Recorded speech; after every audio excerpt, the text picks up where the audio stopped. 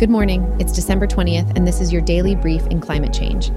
Here's everything you need to know. The COP28 climate talks concluded with an agreement among nearly 200 nations to transition away from fossil fuels and aim for net zero emissions by 2050. The agreement includes commitments to triple renewables and double energy efficiency by 2030.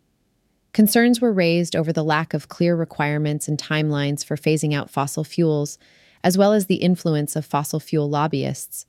Issues regarding inadequate funding for the energy transition and financial burdens on developing countries were also brought up. Despite the commitments, critics argue that loopholes exist for oil and gas companies to continue using fossil fuels.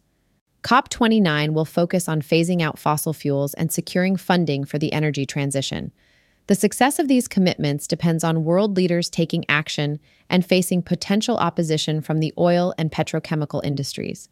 Urgent action is required to manage risks and mobilize financing for sustainable development. The Biden administration has proposed changes to national forest and grassland management plans to protect old-growth trees and fight climate change. The proposal seeks to restrict commercial timber harvests in old-growth forests, but permits logging in mature forests. The initiative is in response to increasing threats to forests from wildfires, insects, and disease due to climate change. Old-growth trees are vital for carbon storage and wildlife habitat. The plan includes revising the Northwest Forest Plan and promoting sustainable local economic development. The proposal has support from environmentalists but is opposed by the timber industry. If approved, this would be the first nationwide change to U.S. Forest Service management plans, expected to be finalized by early 2025. Public comments on the proposal can be submitted until February 2nd, 2024. Recent wildfires in California underscore the importance of these conservation efforts. Over 100 elephants have died in Zimbabwe's Hwange National Park due to a severe drought caused by El Niño and climate change. The drought particularly affects young, elderly, and sick elephants who struggle to find water. The crisis also impacts other wildlife in the park, with forecasts predicting scarcity of rainfall and rising temperatures.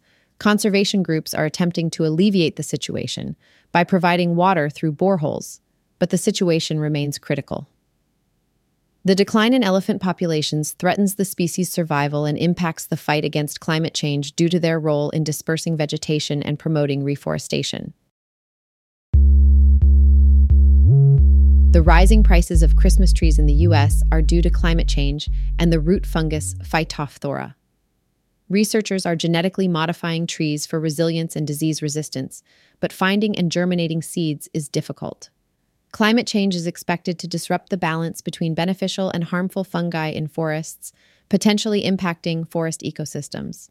Christmas tree growers are concerned about the impact of climate change, as warmer and wetter soil conditions increase the risk of fungal diseases. Scientists are studying different tree species for their adaptability to changing conditions. Understanding the effects of changing soils on crops and carbon storage is critical for adapting to and mitigating climate change impacts.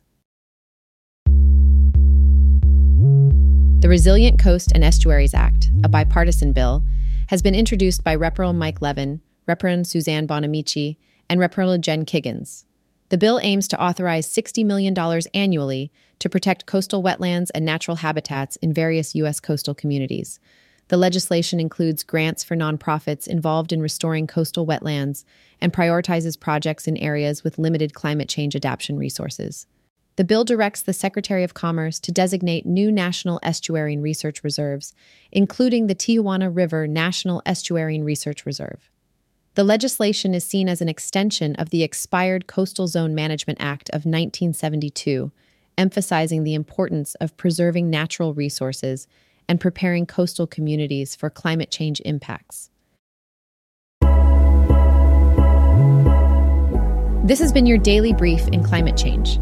To read more about these stories, follow the links in the episode bio. You can also subscribe to these updates at www.brief.news. And for more daily podcasts about the topics you love, visit www.brief.news/podcasts. Tune in tomorrow. We'll be back with everything you need to know.